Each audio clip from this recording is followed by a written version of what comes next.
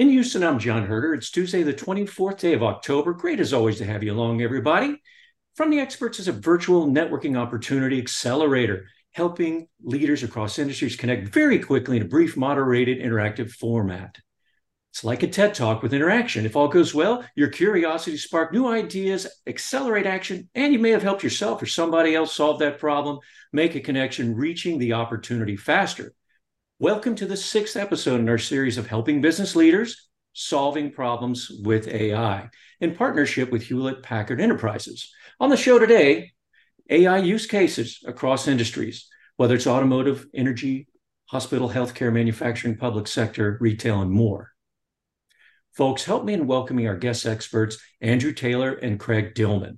With nearly 20 years in the business, from core data center to hybrid IT, Andrew has worn many hats, including IT administrator, data center architect, product manager, and now NVIDIA Alliance Manager with HPE, where he's been working closely with industry leaders, developing AI and generative AI use cases.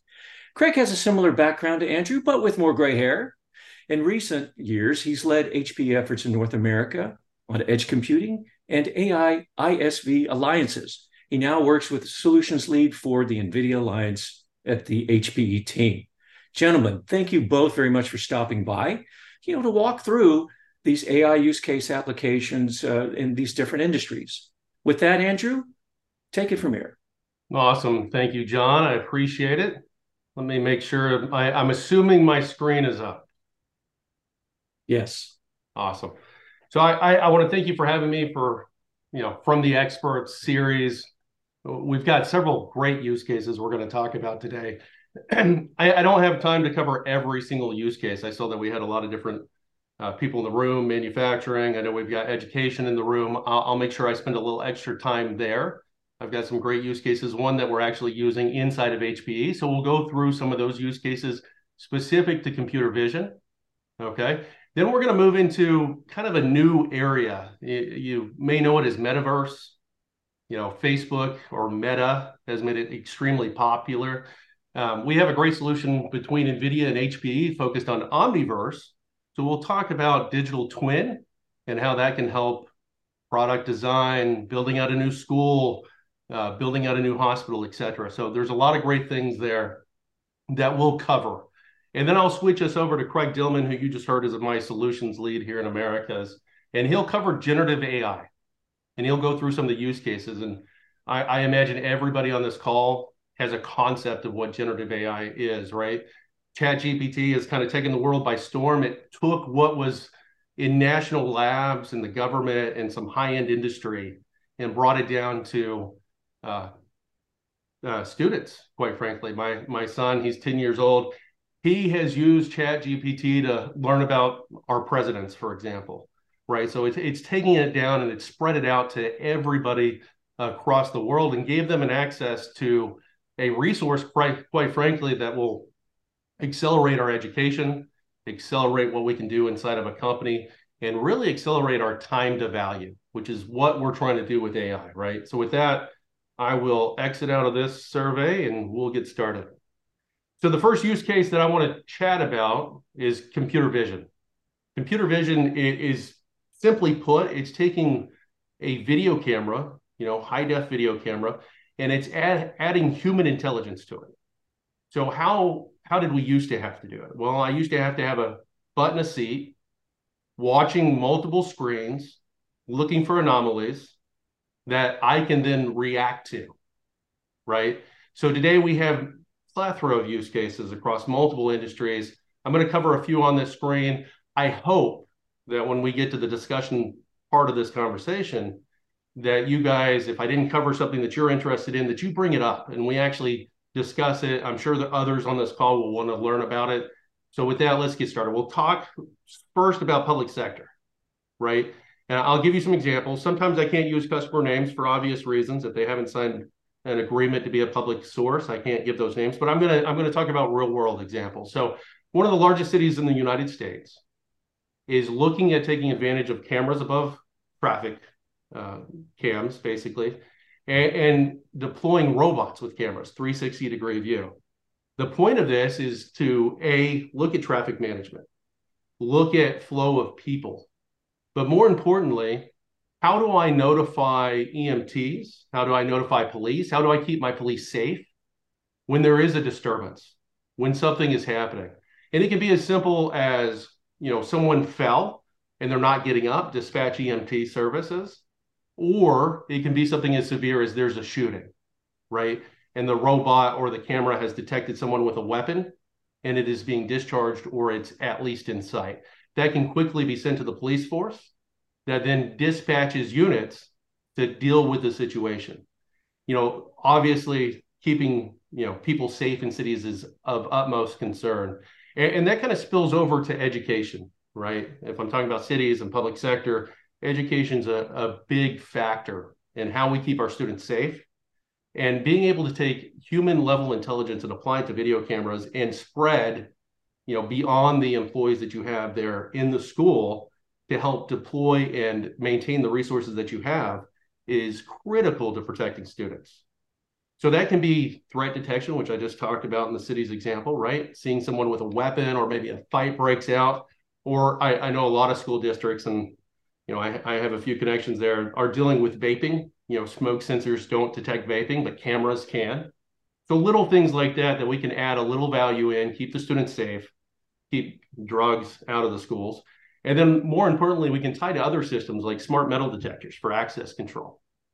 Being able to identify who went through, who set off the detector, and then how do we deploy those services to make sure that we check that student before they enter the building, or check parents before they enter the building. So there's a lot of different use cases when you have to add human intelligence to it, right? And I'm going to keep going through these use cases. Then I'm going to bring in some people to talk about different ones within here that I know I've worked with. We'll do that during the discussion piece. I'm going to flip to airports. I'm trying to keep it in the same vein, and then I'll move to some of the manufacturing ones, because I know we have manufacturing here on this call.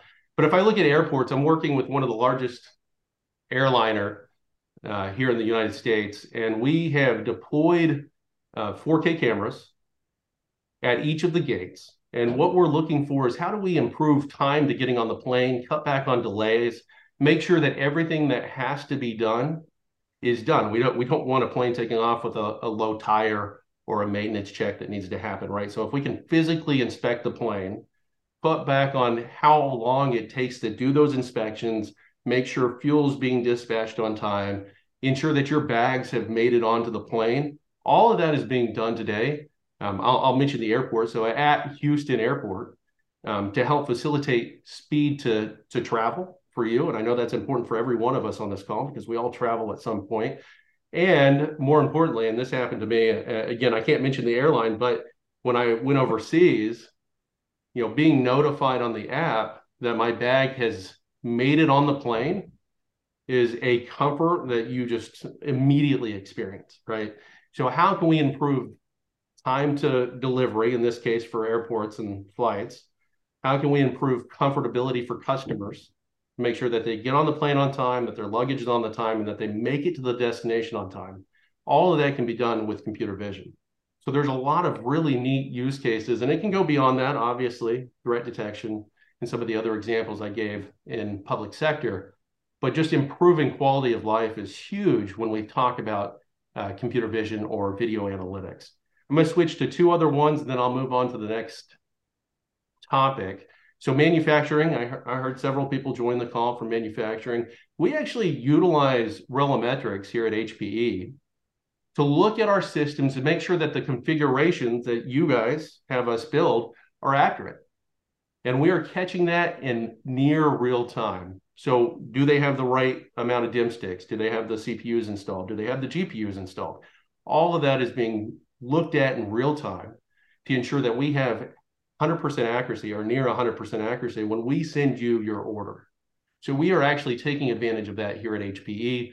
We know of several other customers taking advantage of defect detection, making sure that there's no defects in the product that they're building as it goes through the assembly line. I know a food manufacturer is looking for quality of the food as it goes down the line to make sure that there's no contamination. There's lots of areas. And then if I go beyond that, there's a lot of OSHA regulations in industrial sites and manufacturing, making sure someone's wearing the appropriate gear. So if you've already deployed cameras for defect detection or for accuracy and configurations, then deploying cameras and tying that in to also look at workplace safety to make sure those items are being worn by the employees, that they're in between the yellow lines that are marked on the manufacturing floor and they're not venturing out if they're not supposed to. Having those in place can really help prevent accidents and, quite frankly, help with insurance costs, right? I'm going to skip to one last one and then we'll go to digital twins. So retail stores. This is a huge area for us. We have numerous wins with the top 5 retail stores here in North America, from anywhere between theft prevention to automated scanning of items, where you can go in and you can scan your items and we can have cameras looking at that to make sure that theft isn't being done. One of the big things was putting one item on top of another, right? Scanning the cheaper item on the bottom and then stealing the top item. So we have cameras in place at different stores across America that can actually look at that, and the computer, the server, can detect whether that's being done. And I will tell you, it's really good because I've been into some of these retailers buying groceries, and I'll grab 2 items. I'll scan the first one. I'll turn to put it in the bag. But the second that second item crosses the threshold, there's a video of me doing it. So I know it's working. Sometimes it's inconvenient in that example in particular, but it's really cutting back on theft, and it's saving customers hundreds of thousands of dollars every year per store. So if we think of a giant retailer with hundreds or thousands of stores, $100,000 per year per store is pretty significant if we think of that. I'm going to, so you can see there's other examples on the slide. Happy to talk about them if one of them is of interest, but for sake of time, I'm going to keep us moving. The other big thing I want to talk about is digital twin. Facebook has really made this popular. NVIDIA has seen a opportunity here to help manufacturing facilities, to help national labs, to help hospitals for that matter, build digital twins of products, of actual buildings and construction sites. I'm actually working with an energy company right now to build out a state-of-the-art nuclear facility inside of a digital twin so that they can walk our Congress people through that example to make sure that it gets approval from our federal government. So there's all kinds of applications here that can help cut back on time to delivery. And I'll give you an interesting example. I was at the largest healthcare conference here in the US, HIMSS, and I was talking to a hospital and I was telling them about digital twin and how we can replicate hospital rooms, for example, and what that may look like to them and how that can help speed to patient recovery, giving less steps, making sure the right tools are in place. And as I was talking about it, he looked at me and he goes, "Oh my gosh, I wish I would have deployed this. I just built a hospital and they forgot the data center. So they had to spend $100,000 retrofitting and expanding a closet and putting AC units in there to cool this smaller confined space. And that could have been avoided with a walkthrough from the various teams within the hospital." So, little applications like that to larger applications like the one I'm showing here, where NVIDIA has partnered with some of our national labs to build a Earth digital twin.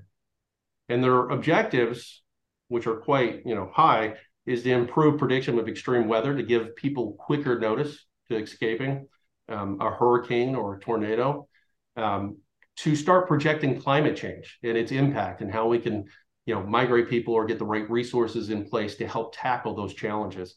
And it goes this big to something like, for example, BMW, rebuilding all 30 plus manufacturing facilities in a digital world to help them reduce planning times, improve flexibility and precision. So one of the interesting things about BMW is 99% of their products are custom. For each one of the cars they have almost 100 different options that you can choose inside that car.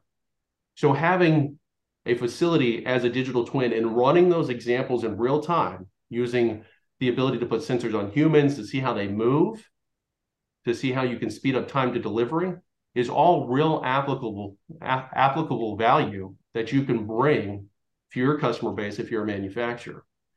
I mean, all the way down to the robotics art. And one of the neat things that came out of this, and this is small. So if you look at this, they got 30% efficiency improvement by building this in the digital world. 30% efficiency improvement, which is just astronomical in the terms of, where we've gone from the days of Ford building a Model T all the way to a state-of-the-art facility like what BMW has partnered with us to do. But one of the things that I grabbed on whenever they were telling me this story was, as they were going through this and designing it, they realized that they were buying tables over and over again. And when they investigated that, it was because of the height of the employee. But they only caught on to it because they were going through these simulations and they were seeing employees kind of bend down a little too far or reach up, which can cause back problems, right? So by getting a table that adjusts, they were able to save anywhere between $70,000 to $100,000 per facility because they're not having to order multiple tables for the same station. So all fascinating stuff. You know, again, let's talk about this in the open discussion, but I'm going to pass it to Mr. Dillman to talk about generative AI. Yeah, thanks, Andrew.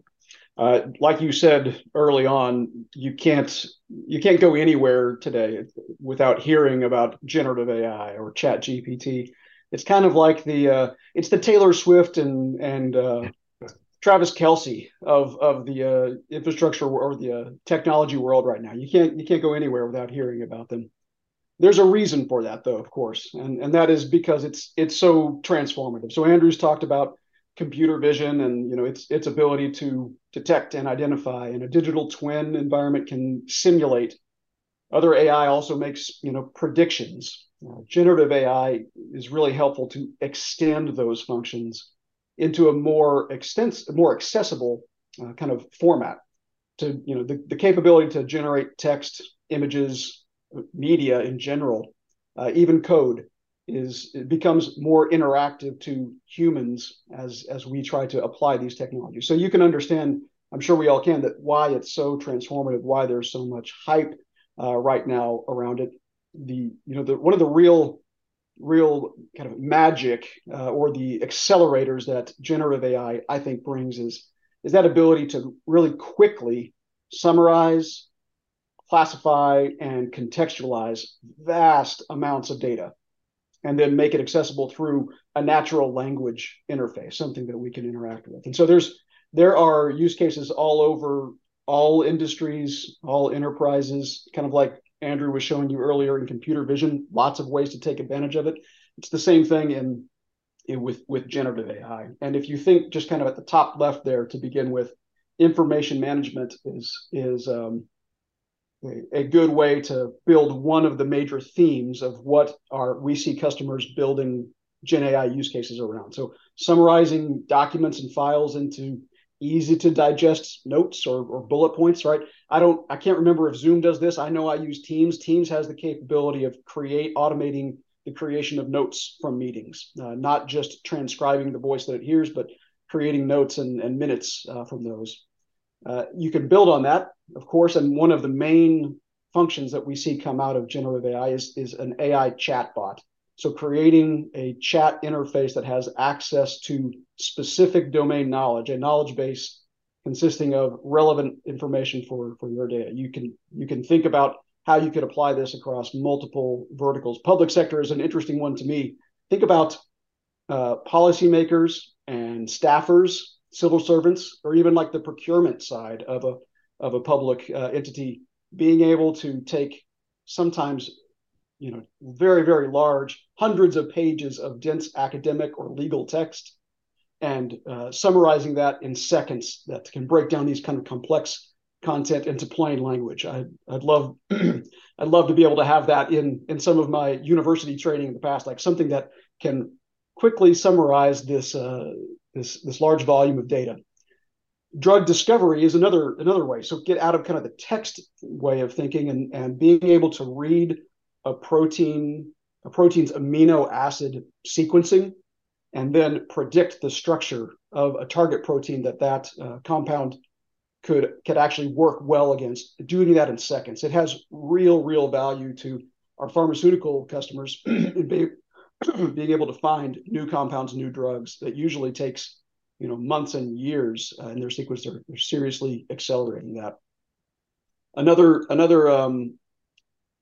industry that has maybe the most mature list of generative AI use cases is the financial services industry. So whether it's enterprise search or pricing and risk, algorithms or document management or customer service, back to that AI chatbot again, or even marketing, creating personalized content and email to increase customer conversion, click conversion, all the way down to financial advice. There's a lot of places where generative AI, that large language model, natural language processing, plays into FSI.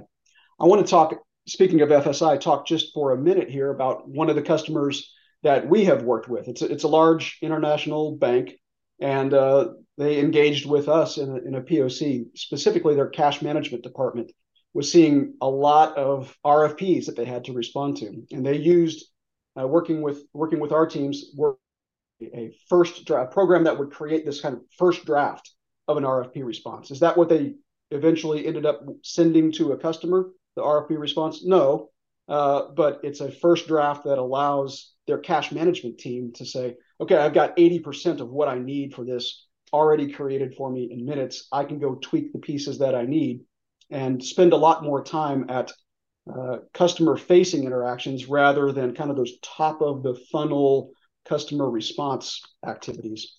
A nice bonus as part of this POC was additionally including this virtual assistant that the cash management team can use to go interface with that, ask natural language questions about facts and figures of the bank, and receive answers that they can use with references included, right? Not just like a made up answer, but I can actually reference to where this data can be found, which is important in the RFP response.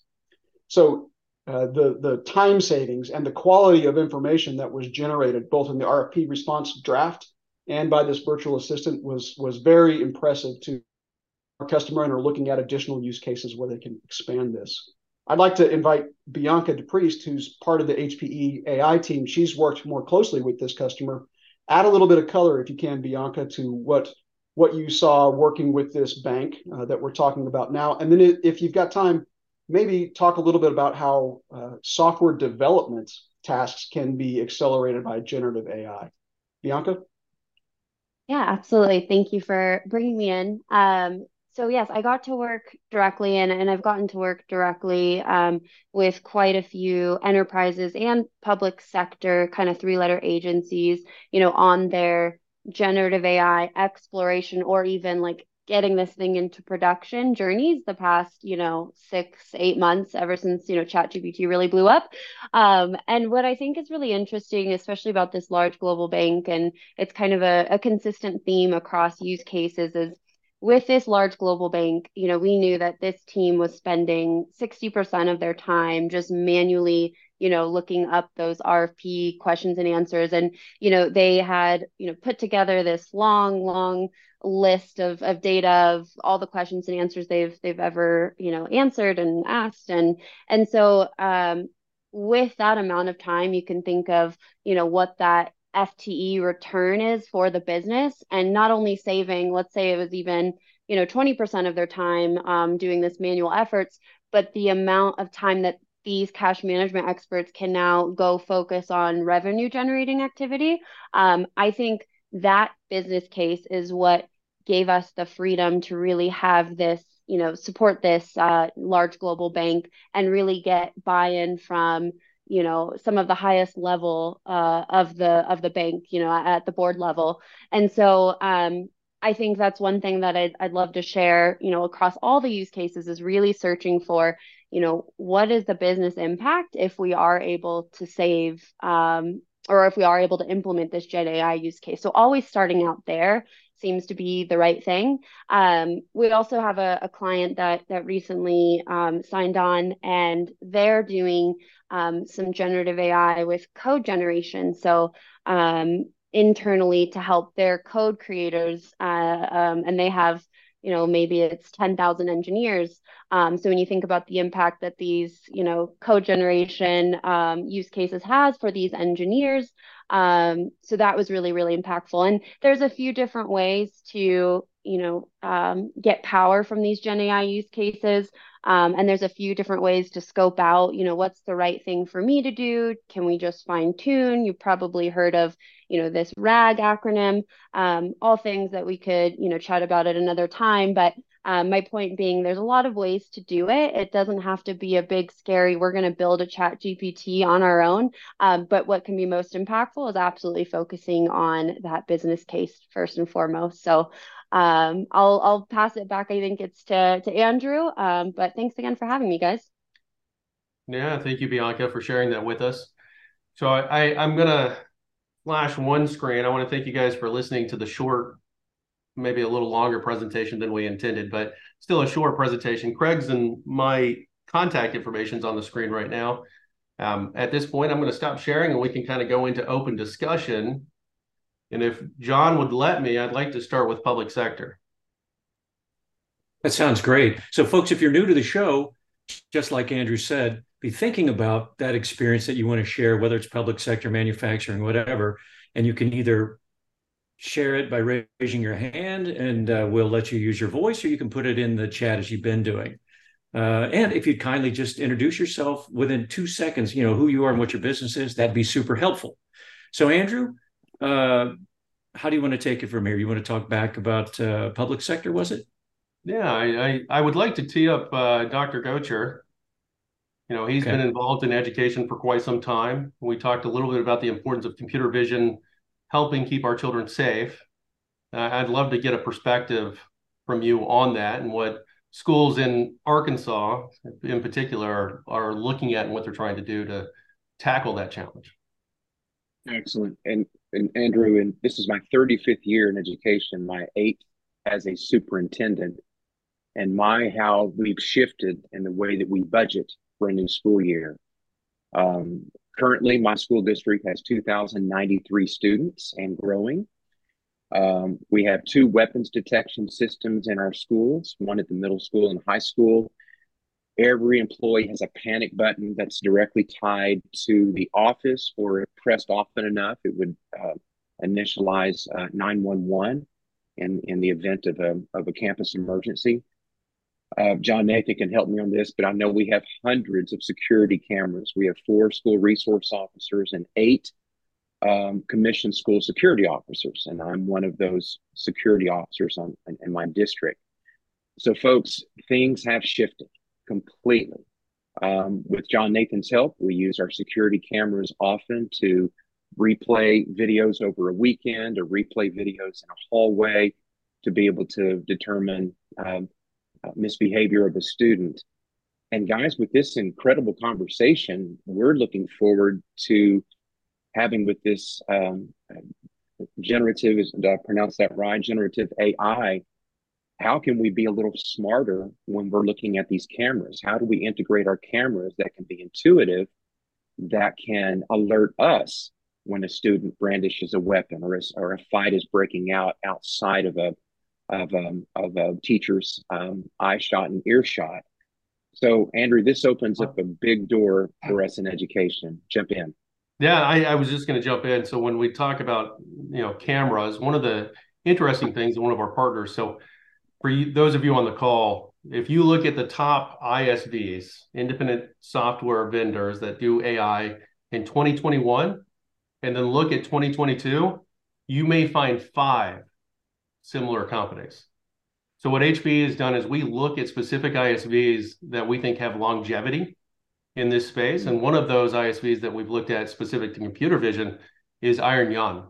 And one of the neat things that they can do is they can actually take the cameras that you have deployed today, as long as they meet, high def, 4K, high def's 1080p, right? So if it meets those specs and they're IP cameras, we can take advantage of those cameras today, network them in, apply Iron Young's software to it with our hardware, and start adding video analytics to look for those threats, or to tag videos that you don't have to go look at hours of time. It will just show you where the anomaly is, right, that you're trying to detect. So, I know in school districts, that's huge. In manufacturing, that's a big one. In cities, that's huge. Public spaces in general, hotel, hospitality, entertainment, and stadiums. All of that is looking at protecting their clientele, their students, their customers, as they go into these different arenas, right? So having partners like that, I say that to just emphasize the importance of, we do the pre-work, so you don't have to grab a random software company and try to go down that path, right? We have actually given Iron Young technology, servers, GPUs, procs, memory, to test and validate with. That way you don't have to do that. And then more importantly, as you get down to, if Dr. Gocher wants to try one of these out, we have DL320s that we can send to you that you can hook up and actually attempt your use case. And we can get Iron Young experts, we can get our experts there and help you with that. And that spans, public sector here, that spans across manufacturing, other arenas with video capabilities. Thanks, Andrew. That's very helpful. Yeah, thank you. Thanks very much. Bianca, have you had a chance to see, are there any questions that we haven't answered that are in the chat? So there are, some questions along the lines of, weighing out the ROI of a generative AI use case versus the building of it. And I guess the direct question is just examples of project balances. So with that, I think from Ariana, I could go ahead and take a stab at it, and maybe we can keep it pushing. I know there's some questions around consumption and power for ChatGPT. But first, starting out with the project's balance and the cost of AI application. I think on the very front end of any sort of AI project, and I'll probably sound redundant here with talking about the business case, but I think starting out with the business case is always the number one thing that has to be done. What's the revenue expected gain? What's the total cost of operation reduction that we could get?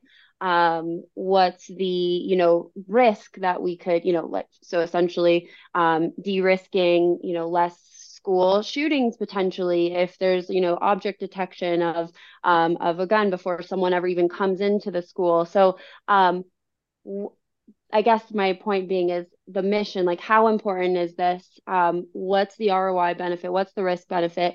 And then mapping from there onto what are the use cases that could make sense for you, starting to weigh out, what kind of model, do I have the right personas internally, what I have to consult, do I have to maintain? So there's a whole lot of factors and a lot of levers that you can pull when it comes to here's the expected ROI for my use case.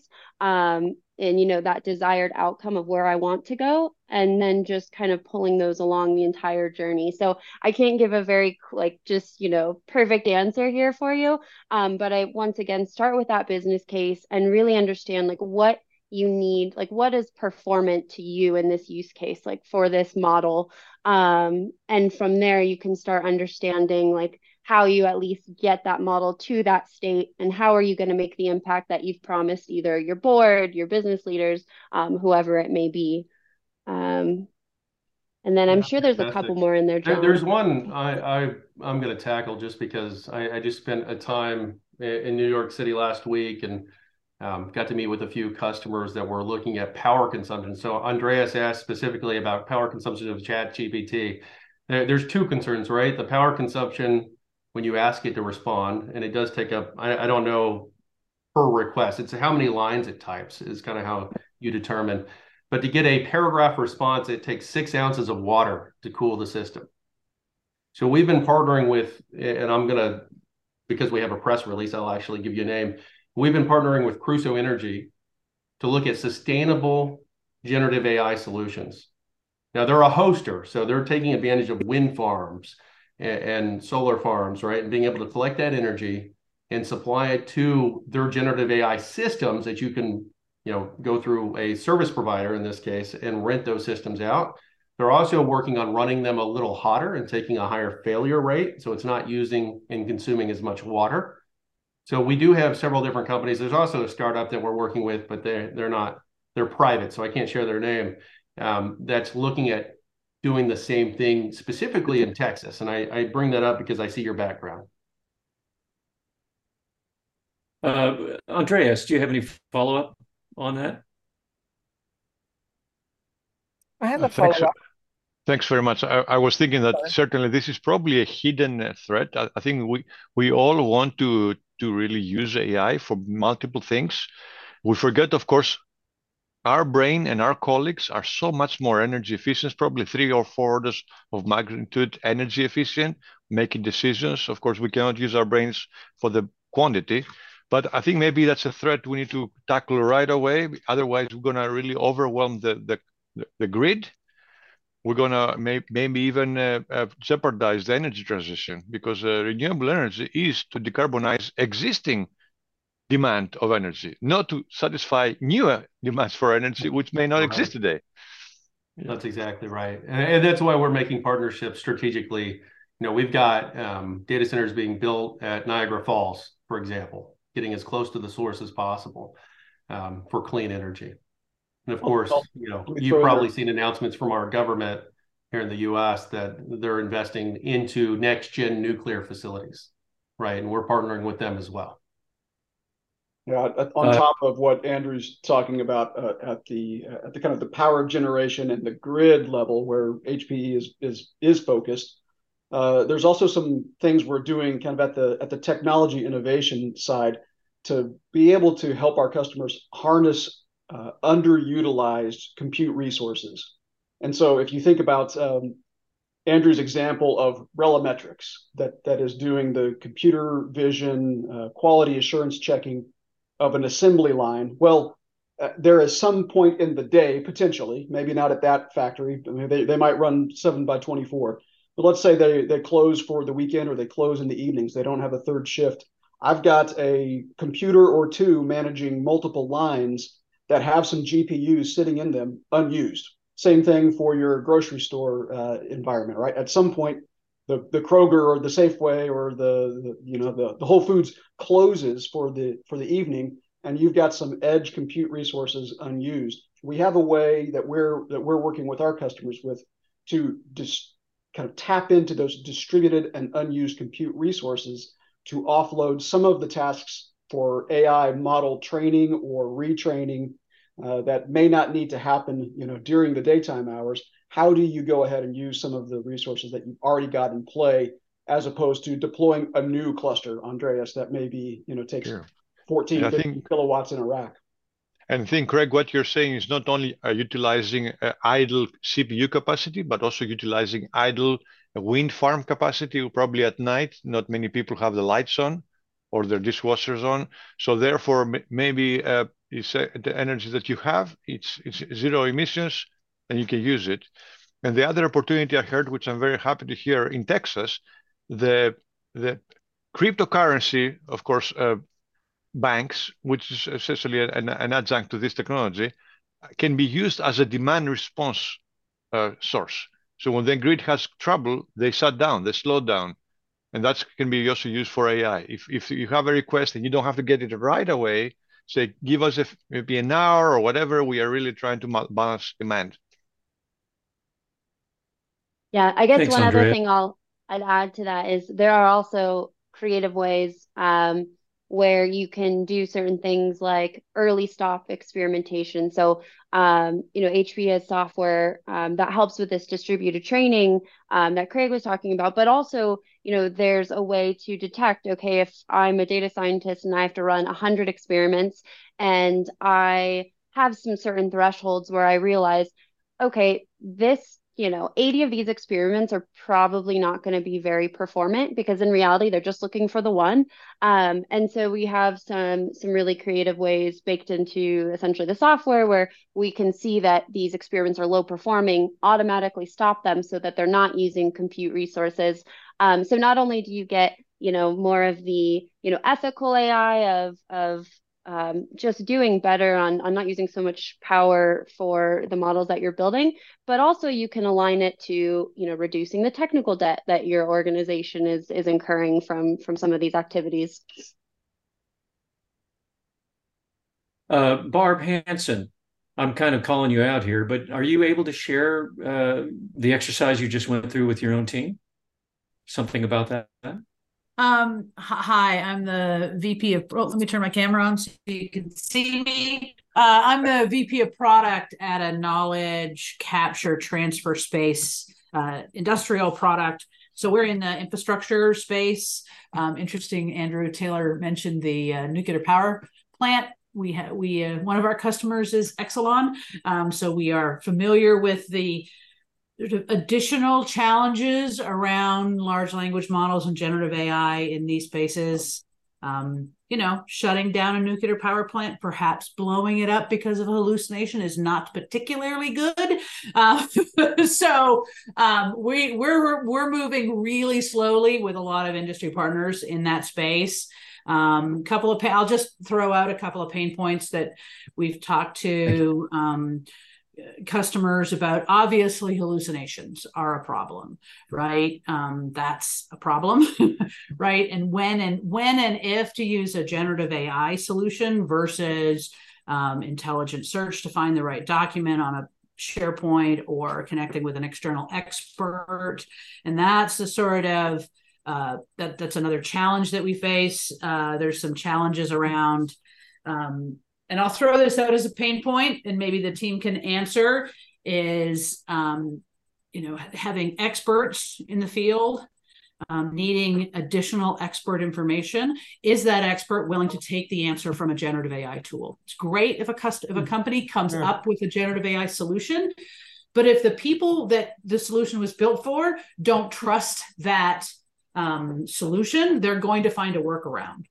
And then your software I would agree fails. with that. Yeah. So that's one of the things that we're working on in our research with companies is what is that design factor to encourage usage, specifically around experts who need additional expert information. So I'm going to throw that out and see if anybody's got some thoughts on the actual usage of the tool outside of sort of customer service and data analysis in a expert, right? If I don't believe what you're telling me, I'm going to do what I'm going to do, whether there's a generative AI tool or not. So I'll just stop and let people respond to that. Yeah, I'd love to take the first stab. Primarily around the expert piece that you mentioned, Barb. So for the international bank that we spoke of, originally the data science team tried creating the cash management, and they are subject matter experts, like very, very experts, where they're even nervous about talking with us about questions and answers because, their subject matter expertise is absolutely what differentiates them, from other banks. So they were very paranoid about any of that getting out there. But the data science team that we worked with originally created them this search instead of, it was before Chat GPT, big craze going on. And the search didn't suffice for the experts. A couple of reasons. One being, the search couldn't tell the difference between like what does FX mean in cash management. And so these subject matter experts, judge that very harshly of, oh, well, if the search doesn't even know what that acronym is, then, what are we doing here? But the next phase, so when we built the model that we built, we actually used, and I don't want to get too technical, a RAG use case. So essentially, we showed the Chat GPT type model. It was never trained on specific cash management data and all the things out there. So we showed the silly model, which actually is pretty smart. But then we showed the model that was trained on the cash management specific information.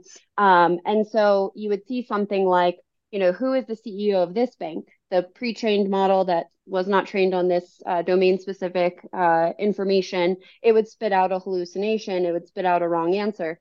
And then we showed the model that we trained and helped this organization build. It would show the right answer. Not only would it show the right answer, we then showed the 3 different sources of where that chat pulled the answer. And so when I think about the use case for subject matter experts, it's really, really important, one, to set expectations of what can this model do? And, this model is going to get smarter after time of, questions and answers. Like, it's not going to be perfect, just like, human beings' answers aren't going to be perfect. But the next really, really important piece was those sources. So not only could the subject matter expert say, this is hallucinating, this isn't making sense, or it could show new information that that subject matter expert now wants to go dig into and can go click on these links and go see for themselves. So that was specifically what we ensured we included to really solve for the huge challenge that you bring up, which is subject matter experts and expectations of this chat. Yeah, it's interesting. We have fallen into the same solution model of show sources, right? Yeah. And then set expectations. Well, I'm happy. We're going to continue researching on this, and I'm happy to continue to share our findings, because there's some big challenges that generative AI could help with if there's pickup, right? So we want to do it right in this sort of large infrastructure industrial space. So thanks very much, Barb and Bianca, obviously. Any last questions before we ask Andrew for his last word? Feel free to speak up right now.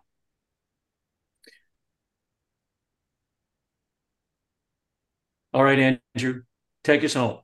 Yeah, thank you, John. So, we talked about numerous use cases today, but there are so many more that we didn't even touch on.